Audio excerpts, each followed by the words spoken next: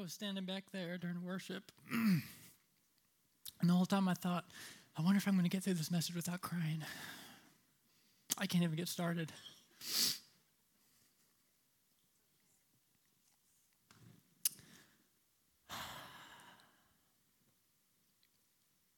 Lord, right now we just welcome your presence into this place.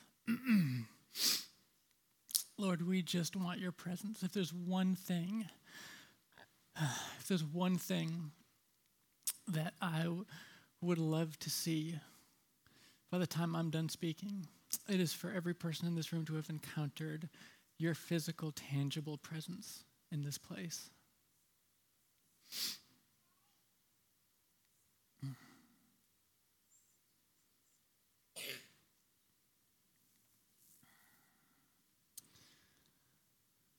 Even this afternoon, I was in the bedroom putting some notes together for this, and I had to go tell somebody. I was so excited about something I felt the Lord said, and so I ran out into the kitchen. I grabbed Katie, and I told him, we're both standing there just crying.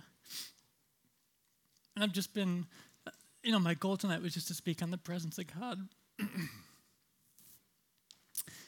it's been a little more overwhelming than I had anticipated, maybe. Sometimes I like to just come up and kind of speak, and, I love to teach, but I've just felt an overwhelming sense of the presence of God.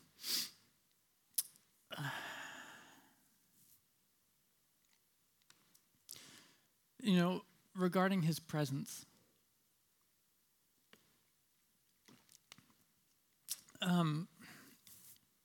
we know that he's omnipresent. We know that he's everywhere. Jeremiah 23:24 says, "Can a man hide himself in secret places so that I cannot see him, declares the Lord?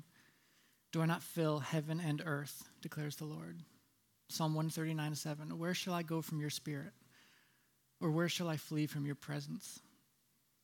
Right? There's nowhere you can go that the Lord isn't there in terms of his omnipresence. He's everywhere. And depending on your perception of him, that's either a terrifying reality or a really comforting, beautiful reality. If I'm scared of him, if I have an unhealthy fear of him, and I think he's out to get me, that he's looking for an opportunity to punish me, then his omnipresence is actually a terrifying reality for me. But if I am aware, if I'm fully aware of his heart, of his nature, of his character, that he's not out to get me, but he's out to love me, and then I cherish the fact that his omnipresence. I cherish the knowledge that no matter where I go, he's there. We know he's omnipresent.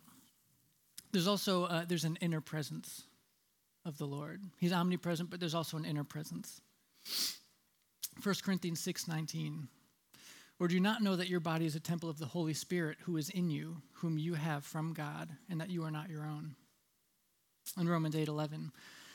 "But if it is the Spirit of him who raised Jesus from the dead, who dwells in you, he who raised Christ Jesus from the dead will also give life to your mortal bodies through his Spirit who dwells in you."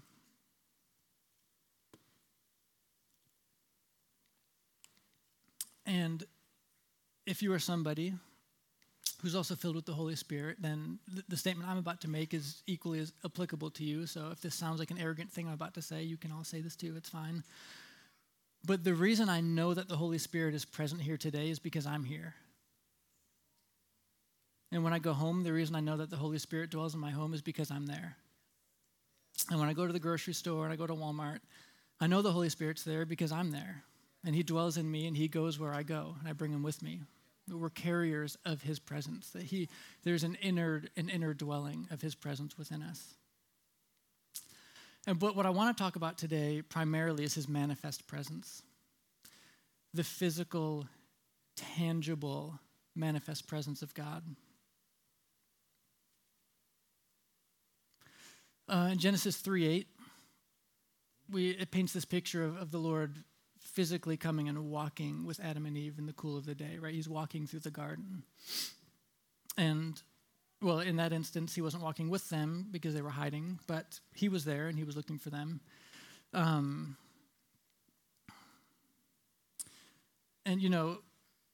one of the things about shame and religion is that shame and religion does a fantastic job of convincing you that you're only worthy of beholding his presence upon the basis of your behavior. And I thought about this example. So if you don't know Dr. Paxton, he's a chiropractor. How do you imagine he would respond to me if I came up to him after this message and I was like, Doc, my back has been killing me. But here's the thing. I'm going to go home for the next week or so. I'm going to try to get it sorted out. And if I get my back together and I get it, to where I'm not hurting, I'm going to come see you at your office. And he'd probably want to smack me in the head and say, hey, stupid, that's kind of what I do. Come in first thing tomorrow and we'll see what's going on, right? And it sounds stupid to say it like that, but I wonder how often we don't approach the Lord on the basis of feeling like we're not welcome or we're not accepted by him on the basis of our behavior.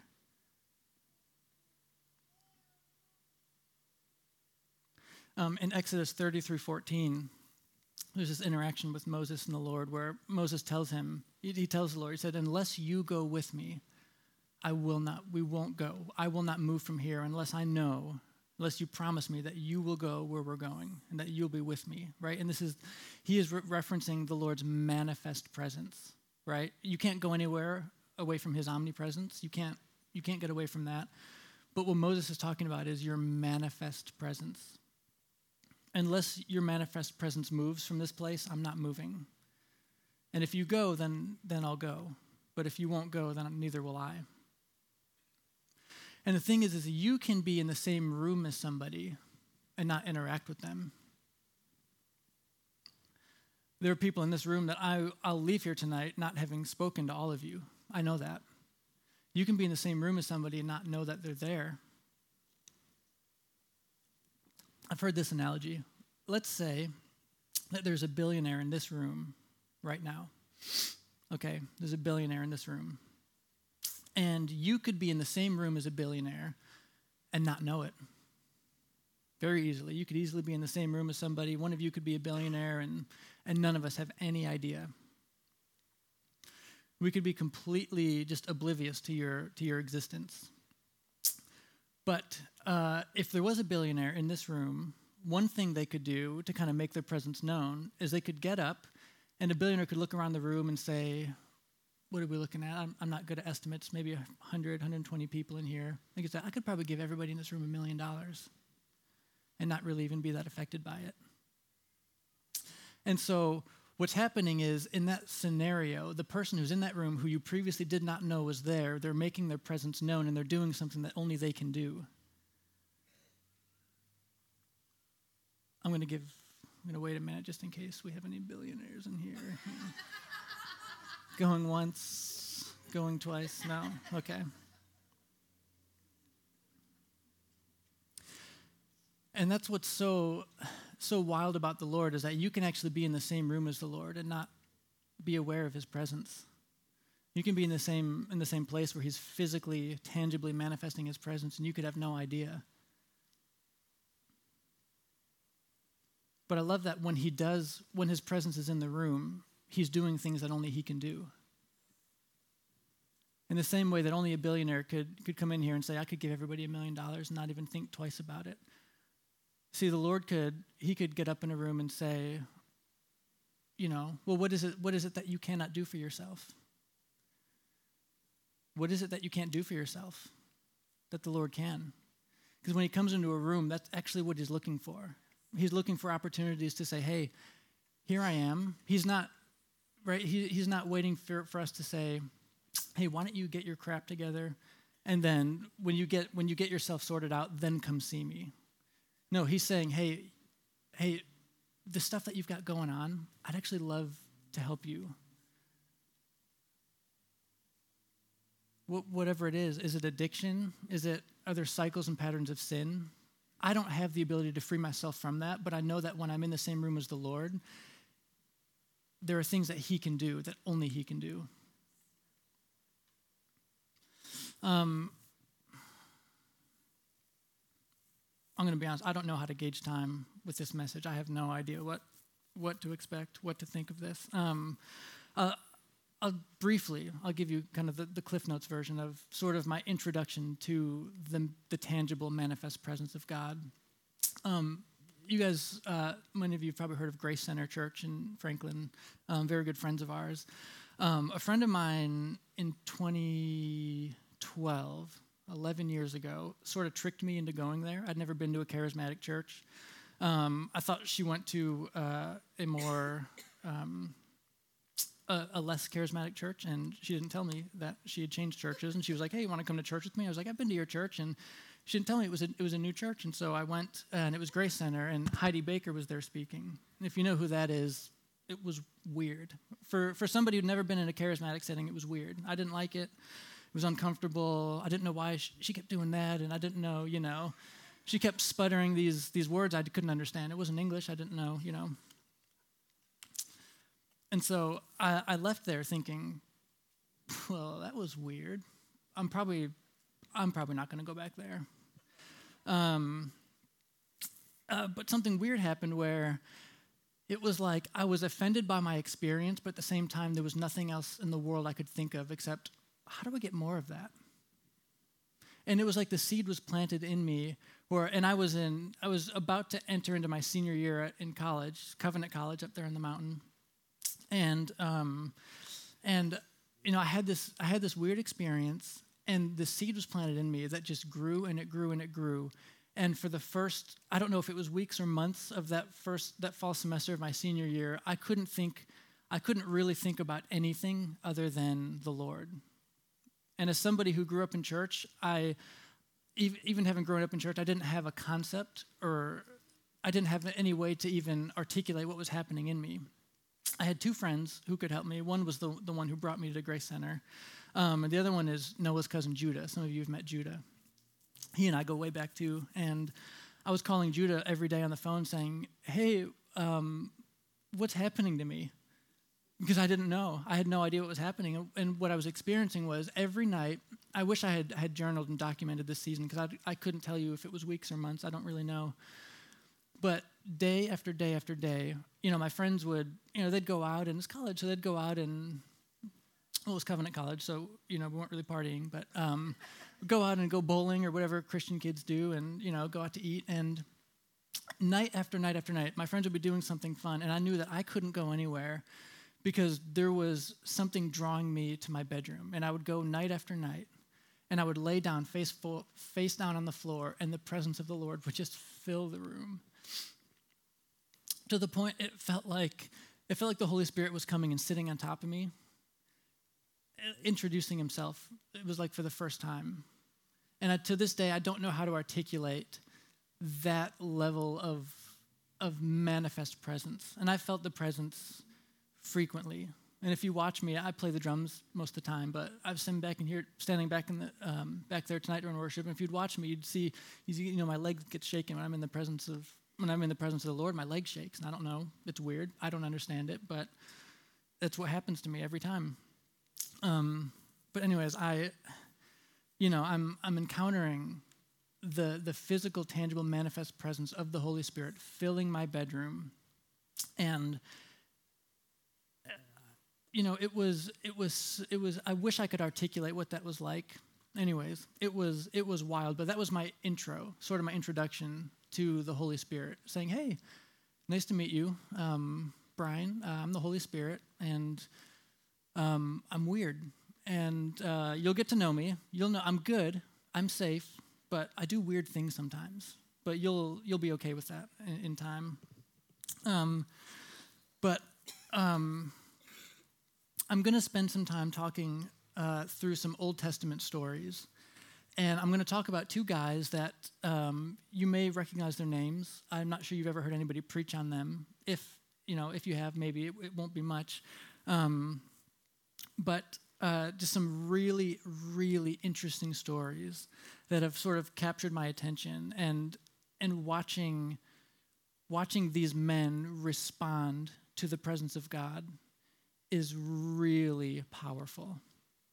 So I'm gonna do a bunch of reading. I'm gonna do some paraphrasing. I'm gonna do some storytelling. starting in, so let me paraphrase a little bit in 1 Samuel. 1 Samuel, there's this instance where the Israelites go to battle with the Philistines, and they lose, and the Philistines capture the Ark of the Covenant, okay? They capture the Ark of the Covenant, and they have it for 7 months. And for 7 months, it doesn't go well for them. They bring it into the temple of their idol, Dagon, I don't know how you say that. And so they've got this great big statue in this temple, and they put the ark in there with it. And, the next day they go up, and their idol has fallen over. And so they think, well, that's weird. So they pick it up, and the next day they go, and the hands and the head have been just severed. And so they're like, I wonder if we should get this box out of here, maybe. And so they bring it to different cities, and everywhere they go everywhere the Philistines bring it into their cities, people are getting tumors, and it's just wreaking havoc on them, and they don't know what to do. And so they think, well, we should probably get rid of this box, right? They probably don't really know what exactly they're dealing with the Ark of the Covenant, but they think we'll send this box back to Israel. And so they do, and they send with it 5 golden mice and 5 golden tumors. I was thinking I would love to have been the craftsman in the Philistines, and they're like, hey, we've got a new project for you, and we need some gold work done. And he's thinking, what do we need? A couple little Dagons, a couple of cows, a couple of cats. And they're like, no, we need tumors. Could you make some gold tumors and some gold mice? That would be great. And so they do that, and they send it back, as they call it a guilt offering, and they send the ark back to Israel. And it ends up in the house of a guy named Abinadab. Okay, for 20 years, Abinadab hosts the presence of God, right? The Ark of the Covenant in his house. And so let's jump forward to 2 Samuel. Okay, 2 Samuel. Right now, we've gone forward 20 years, and David, in this story, David is getting the Ark of the Covenant from Abinadab's house, where it's been for 20 years, and he wants to move it to Jerusalem because he's prepared a place for it, and he wants that to be kind of the center of what they're doing as a nation, right? So he's built a tent, and he wants the Ark of the Covenant and the presence of God to dwell right there in the midst of them. So I'm going to start reading. This is 2 Samuel 6, 1 through 11. David again gathered all the chosen men of Israel, 30,000. And David arose and went with all the people who were with him from Baal Judah to bring up from there the ark of God, which was called by the name of the Lord of hosts, who sits enthroned on the cherubim. And they carried the ark of God on a new cart and brought it out of the house of Abinadab, which was on a hill. And Uzzah and Ahio, the sons of Abinadab, were driving the new cart with the ark of God, and Ahio went before the ark. And David and all the house of Israel were celebrating before the Lord with songs and lyres and harps and tambourines and castanets and cymbals. And when they came to the threshing floor of Nacon, Uzzah put out his hand to the ark of God and took hold of it, for the oxen stumbled. And the anger of the Lord was kindled against Uzzah, and God struck him down there because of his error. And he died there beside the ark of God. And David was angry because the Lord had broken out against Uzzah. And that place is called Perez Uzzah to this day. And David was afraid of the Lord that day. And he said, how can the ark of the Lord come to me? In other words, how were we supposed to get this to Jerusalem? So David was not willing to take the ark of the Lord into the city of David. But David took it aside to the house of Obed-Edom, the Gittite. And the ark of the Lord remained in the house of Obed-Edom, the Gittite, for 3 months. I'm going to stop there. Okay. First of all, how were they transporting the ark from Abinadab's house to Jerusalem? It says they put it on a new cart, okay? Now, I'm sure this wasn't any old cart, all right? I'm sure this thing was primo, all right? Top of the line, wood and everything. My guess is it was probably constructed for this purpose, right? It was a new cart. And I think, you could look at it and say, well, they put it on a new cart, and maybe, that points to a certain level of reverence that they had for the Ark of the Covenant and the presence of God. I think David obviously knew how incredibly important this was, but there was still a missing aspect of knowing how to steward this thing. And so there's a problem, is that the Lord had given Moses really specific instructions on how to move the ark. And so the Lord had given Moses instructions on who was allowed, how the ark was allowed to be moved, and who was allowed to carry it.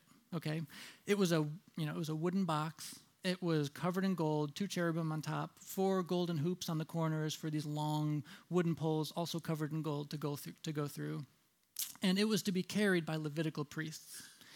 And so you might wonder where the Lord was really specific in his instructions to Moses on how this thing was to be carried. I wonder where they got the idea to move this thing on a new cart. And so if you go back 20 years, the ark had been captured by the Philistines, and when they decided to return it to Israel, here's how they did it. This is 1 Samuel 6, verses 7 and 8. This is the Philistines. Now then, take and prepare a new cart with 2 milk cows, on which there has never come a yoke, and yoke the cows to the cart, but take their calves home away from them, and take the ark of the Lord and place it on the cart, and put in a box at its side the figures of gold, which you are returning to him as a guilt offering. Then send it off and let it go its way.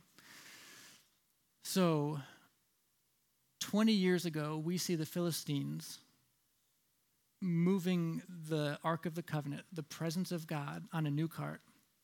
20 years later, David wants to move it. And how do you think that conversation went?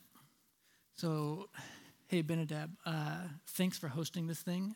We're ready in Jerusalem. So next Tuesday, I'm going to come and we're going to grab this thing. I've got 30,000 men. It'll be great. We're going to grab it. How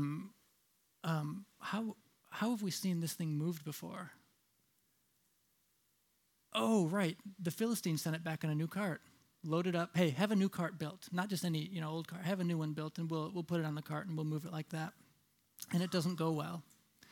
And, when I consider that, what I think is,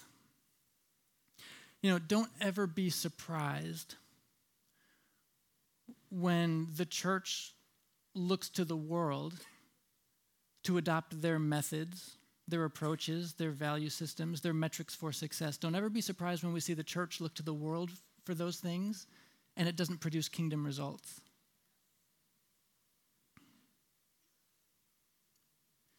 Don't be surprised when you see church leaders who are developing their methodology based on worldly values and worldly approaches to spiritual matters, and wondering why people's lives aren't being changed and transformed the way the Bible says they can be. Because our lives are meant to be marked by radical transformation from the power of the gospel. We are meant to be marked by peace and wisdom and power and freedom from the dominion of sin. These are the things that our lives are meant to be marked by. But we've got to remember that kingdom results require a kingdom approach. And that if we're not taking a kingdom approach, don't be surprised if we're not getting kingdom results in our lives.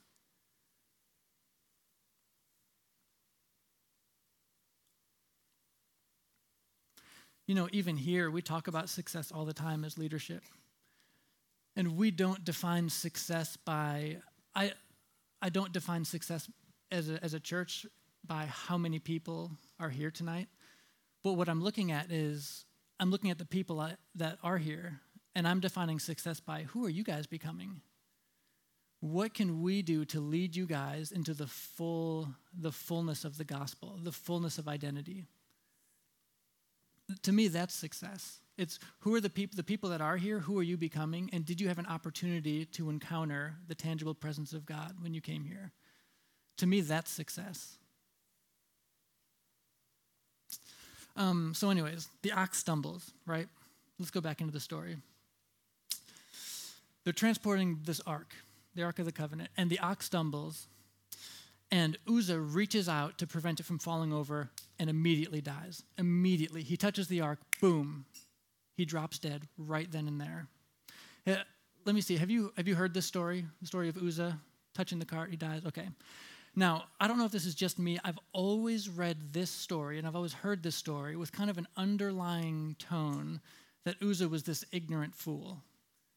And it's like, is there like a movie or TV show that you've seen a bunch of times? You know how it's going to go, but still you're watching it. It's like, don't go in there, don't go in there. Oh, you went in there. It's like, you know what's going to happen. It's like every time I read this story, I'm like, the ox is going to stumble. Don't touch it. Don't touch it. Boom, he touches it. I'm like, Uzzah, you don't touch the ark, man. That's like, you didn't pay attention in Torah school, bro. Like, you don't touch the ark.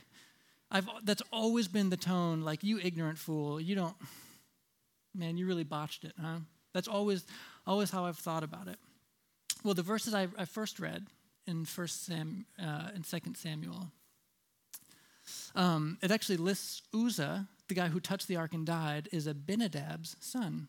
And Abinadab, if you recall, is the guy who hosted the ark in his house for 20 years.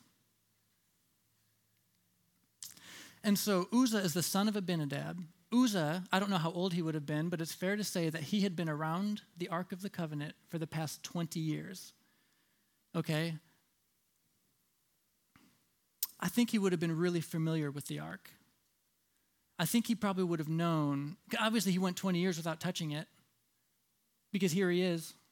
And so I've read the story and I thought, I don't really understand what's going on here. But I wonder if he actually knew full well the consequences of touching the ark. You see, this would have happened really quickly, right? They're walking along, they're going by, and all of a sudden the ox stumbles, the cart tips, and boom, he reaches out. It was a split-second reactionary decision he made to reach out and touch the ark. And I wonder if that in that split second, often we think that it's revealing his ignorance and his foolishness, right? That's often kind of the underlying tone. But I can't help but wonder if he reached out and he touched the ark to steady it. And I can't help but wonder if, having lived in the presence of God for the past 20 years, maybe he didn't develop such a love and reverence for the presence of God. What if he had developed such a love and reverence for the presence of God that he was willing to die in his presence than to see the ark fall to the ground?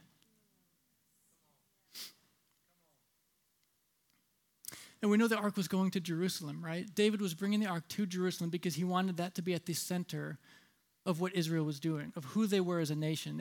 Everything was going to be centered around the presence of God. I just can't help but wonder if Uzzah had developed such a value for what it meant to live in and to host the presence of God, that he would actually rather die in the presence of God than to see the ark fall to the ground and risk the possibility of everybody else in Israel not getting to experience what he had experienced, which is to live a life centered around the presence of God. Was he an ignorant fool? Maybe. Was he a hero? Was he a man of outstanding character and integrity who valued the presence of God above his own life? I think that's likely.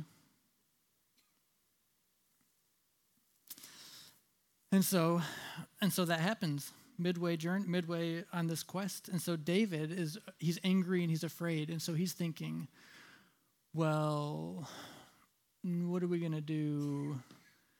And so they look over and there's a house and there's this guy, who lives there with his family. Now this is Obed-Edom's house. Now you've got to consider this story from his perspective. I imagine 30,000 men, that procession, it probably would have taken, I don't know how many hours, but he probably had been watching these men, these Israelites walking all day long, right? The presidential motorcade is going by. And, I imagine he's sitting there and he's eating dinner with his family. And finally, he recognizes King David. He grabs his family and says, oh, guys, look, there's the king. And, look, there's the ark. We've waited all day to see this. And they're watching it go by. And all of a sudden, the cart stumbles and Uzzah reaches out and touches it and he drops dead. And Obed-Edom with his kids and his wife are like, what? And so he's like, all right, kids, don't just get away from the window for a second. And he's sitting there, he's watching. He and his wife are watching, and all of a sudden, these men are talking, and they're like angry and confused. And King David, he starts kind of pointing over to his house, and all of a sudden, he's like, turn the lights off, right? Like nobody's home, and he's sitting there, just kind of waiting, and all of a sudden, there's a knock at the door, and he opens it up. He's like, hello, hey, hi.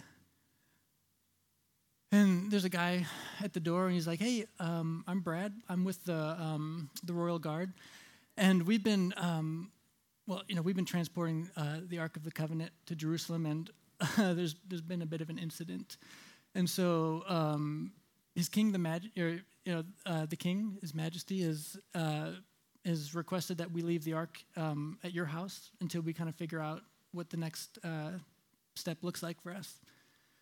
And Obed-Edom is like, cool. It's like, it's so weird. My neighbor was just saying how much he would love to have the Ark in his house. So go give him a ring, and I'm sure he's home. Obed-Edom doesn't know what's going on. All he knows is that some dude just touched this thing and died. And he's like, Brad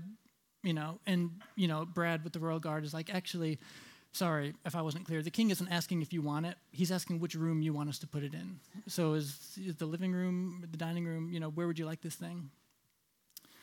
And so they bring it in and they plop it in this dude's house, Obed-Edom. And for 3 months, it says that he and his family and everything that belongs to them is blessed. It is blessed. And I imagine it is blessed beyond anything they could ever comprehend, because they hosted the presence of God for 3 months. And so 3 months go by, and all of a sudden, here comes Brad with the royal guard, and he's like, hey, good news. David's gone back, and we've read the Torah again. It turns out we made a few mistakes, and a few miscalculations in our quest there, and so we figured out actually who can carry the ark, and it's not a cart with oxen. And so next Friday we'll be by, and we'll come and grab it, and we'll get out of your hair. And Obed-Edom is like, well, could it stay? Could you give me another week? Could you give me another month? We've kind of grown accustomed to a certain lifestyle around here. Everything we have is blessed financially. Our crops, our physical health, our mental and emotional health, like everything is thriving. And so what's happening is his life looks better than he ever dreamt it could. And now here comes Brad, and he's like, hey, we're going to take this thing, we're going to move it back onto Jerusalem.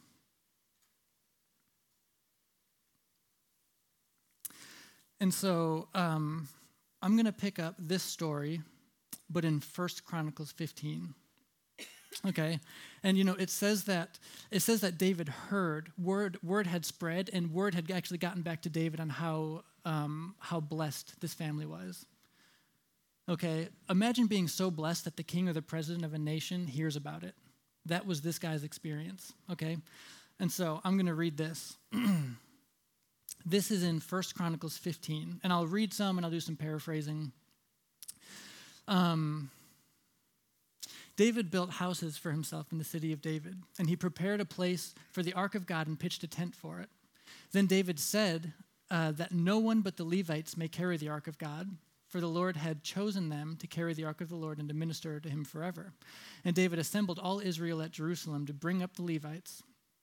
And it lists a bunch of guys with 120 of his brothers, and this guy and 200 of his brothers, and it goes on, lists a bunch of guys and all their brothers. And David says to a few of them, he says, you are the heads of the fathers' houses of the Levites. Consecrate yourself, you and your brothers, so that you may bring the ark of the Lord, the God of Israel, to the place I have prepared for it. See, David took those 3 months, and he actually went and he learned. He actually went back and consulted the Torah, and I imagine he consulted the priests and the prophets and say, hey, how can we get this thing here? Because again, you're not going to get kingdom. You won't get kingdom results unless you have a kingdom. You won't get kingdom results unless you have a kingdom approach. If you are not consulting the king, if you are not approaching the king, don't be surprised when you don't have kingdom results. But anyways, he goes and he figures that out. And so I'm going to pick up in verse 16. This is 1 Chronicles 15, verse 16. David also commanded the chiefs of the Levites to appoint their brothers as singers who would play loudly on musical instruments, on harps and lyres and cymbals to raise sounds of joy. So the Levites appointed, and it lists several guys whose names I can't really pronounce very well, a bunch of guys who were musicians, and then it lists 2 gatekeepers. Okay, these guys, gatekeeper, I imagine this is some kind of a security type position, escorting the ark on its way to Jerusalem. And there's 2 guys, and wouldn't you know, one of those guys is Obed-Edom. And then it says the singers, and it lists a bunch of guys, singers, and among the singers and the musicians, people playing harps and lyres, wouldn't you know whose name shows up again? Is Obed-Edom. And I don't think it's a coincidence that the guy who just hosted and dwelled in the presence of God for 3 months and experienced the blessing of God, I don't think it's a coincidence that he ends up on the team of guys who are escorting this thing from his house to Jerusalem. And I imagine, when Brad came to say they're collecting the ark, I imagine Obed-Edom was like, do you need security?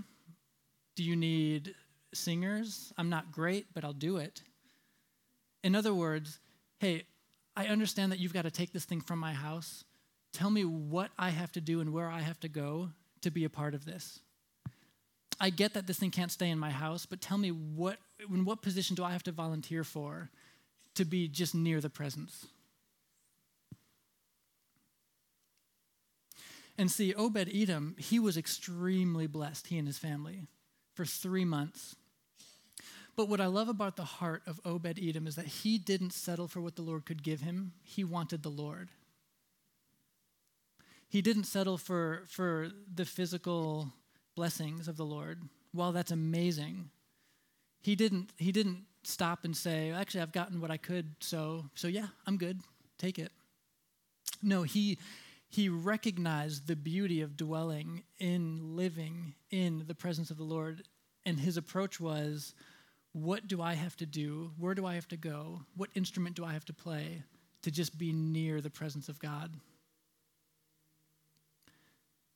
And so they do, and he goes with them, and he works security, he works, as a worshiper from his house to Jerusalem, and then they get to Jerusalem, and David throws a feast. It is a celebration, and it says that David said he gave for every man and woman, there was a loaf of bread, and there were raisin cakes, and there was meat, and it was this massive party. And if you read in 1 Chronicles 16, during this celebration, during this great feast, David decides that he wants worship happening while this celebration is going on. And so it lists some names of people who were on the worship team during the celebration. Well, if you read the list of names for people who volunteered to worship, guess whose name appears in that list again? Is Obed-Edom. After the celebration, David, he makes this decree. He declares that there is going to be 24-hour worship happening in this tent around the Ark of the Covenant, right? 24-hour worship. So he's organizing people in shifts, and they're taking, they've got the rotation. And so David, he decides he wants 24-hour worship. Well, guess the first name that appears on the list of people who volunteered to be a worshiper is Obed-Edom. Not only that, but it actually says Obed-Edom and 68 of his brothers. So not only was he so desperate to be near the presence of God, that it actually had an effect on his family. That all of a sudden, all of his relatives saw what was happening to him as a result of having hosted the presence of God.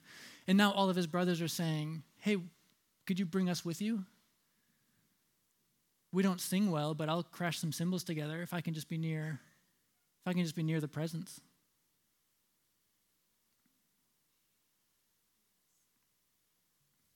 And I think that this is a shift that we are going to see more and more coming to the church. It's a shift that we're going to see more and more coming to people in the church, where there is going to be a desperation in people to just be where God is present. And I don't know about you, but I don't want to miss that. I don't want to be the person who settles for what the Lord can give me, because he can give us a lot. The blessings of the Lord can come in a lot of different facets to that. A lot of different ways that he can bless us. But what I know for sure is I want to become the person who, when I experience the blessing of the Lord, that actually draws me to the Lord, and I don't settle to become a person who just uses the Lord to get what I can get from him. And I honestly believe that this is something that's coming to the church. We're going to see people who have a desperation to be where the Lord is. The Obed-Edoms are going to rise up and say, what do I have to do? What position do I have to volunteer for? What instrument do I have to play? Where do I have to be and when do I have to be there? As long as I can just be where the Lord is.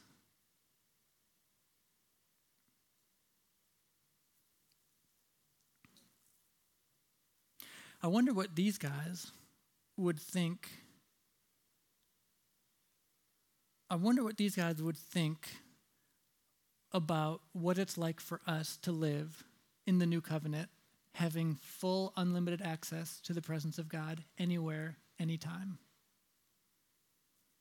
I wonder, not even those guys, I wonder what Elijah, some of these Old Testament prophets, I wonder what some of these guys would say if they came and they thought, wait, the veil was torn and you have full, unlimited, unhindered access to the presence of God 24 hours a day, anywhere, anytime, and he dwells in you?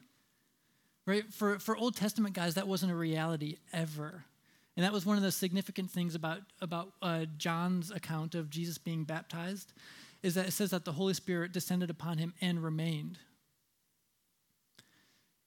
And so what these guys, the crazy, just radical experiences that these guys had in the Old Testament actually doesn't really hold a candle to what we have access to as being people who are in the new covenant. Even think about, when the Ark of the Covenant was in the Holy of Holies, when it was in the temple, only the high priest could go in, and only once a year. Imagine talking to a high priest that only got to go in once a year, and he could say, so you guys just show up at 4 o'clock and the Lord's just there? You don't have to tie a rope around your waist like I did in case you die and they have to pull you out. Like you can just show up and just be in the presence of God wherever, whenever. And I think one of the things that causes us to miss this, there's that verse, and I don't remember the reference, but there's that verse that says that we can boldly approach the throne. You familiar? It says that we can boldly approach the throne. Well, when people quote that, they often miss the next 2 words. It is that we can boldly approach the throne of grace. We can boldly approach the throne of grace. We can boldly approach him and his presence on the basis of grace. And I think to tie this into what Noah's been talking about the last 2 weeks, if you've been here, a lot of times we prevent ourselves from ever encountering and engaging and interacting with the presence of God because we've been too busy hanging out on Mount Sinai, and we're too worried that our own self-effort hasn't been enough for us to be considered worthy of encountering the Lord. But we can boldly approach the throne of grace.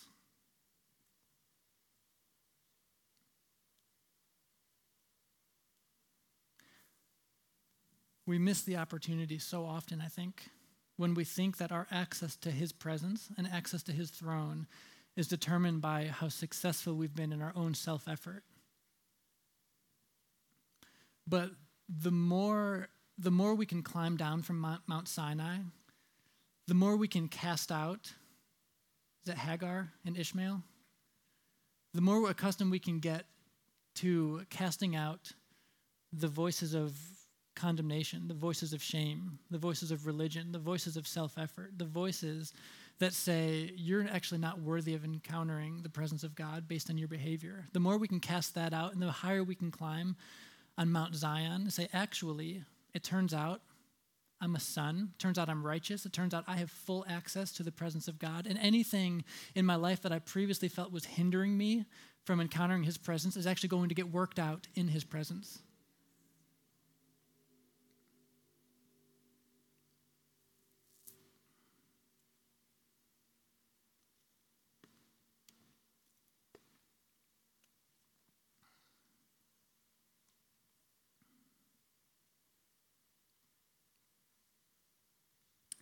I don't know about you guys. I want to be the Obed-Edom. I want to be like Obed-Edom. I want to be the guy who says, if the Lord is there, then so am I. I want to be the guy that says, what do I have to do? What position do I have to volunteer for? Where do I have to be to just be near the Lord?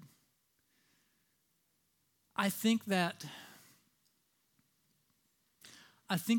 the more we settle for what the Lord can give us, the less likely it is that we've actually encountered the true heart of the Father. Because the more I encounter his heart, the more I look upon his face, the more I come into his presence, the more I discover his goodness and his love for me, the more I realize that everything else he does for me is actually just something that he's hoping will draw me back to him.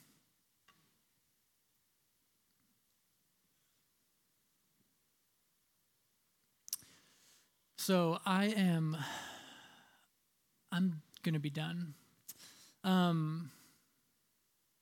But I do want to open this up for anybody who wants to just spend some time sitting in the presence of God. And I'm going to spend a minute praying. And if we could get either some music or something going, but I'm going to spend some time praying and just inviting the Holy Spirit in. And if you'd like to, the altars are open. If you have to go, we bless you to go. But these altars are open, and if you're on the ministry team, feel free to just do your thing. I release you. If you want to prophesy, if you want to pray over people, whatever that looks like. But I don't want anyone to leave here without at least having extended an opportunity to just spend some time and just be in the presence of God. You don't have to do anything. You don't have to do anything. Sometimes the best thing in the world is to just be, to just simply exist in the presence of God. Let him love you. Let him reveal himself to you. Let him show you what he's like. Don't let the voices of shame and condemnation and religion tell you that you can't come up here and encounter the Father based on your behavior. Remember, kingdom results are going to require a kingdom approach. And so let's approach him as kingdom sons and daughters. Let's approach him as a kingdom family. Let's approach him from Mount Zion and say, actually, we don't stand under the law anymore. We stand under grace. And because of that, I have full access to where I can boldly approach the throne of grace. So I'm going to start praying. And if you want to come up, you're welcome to. If you don't want to, that is your prerogative. You're welcome to leave, and I bless you. But Father, right now I love you. I love you, and I welcome you here in this place. And Lord, I ask that for anybody who wants to encounter your physical, tangible, manifest presence, Lord, that would be something that is available to every person in this room right now. Lord, every person in this room, Lord, that you would extend that and that it would be tangible. Lord, I ask that there would be no mistake for anybody in this room, that every single person could leave here saying, I actually encountered the physical, tangible, manifest presence of God. Holy Spirit, we welcome you. We welcome you. We welcome you in this place.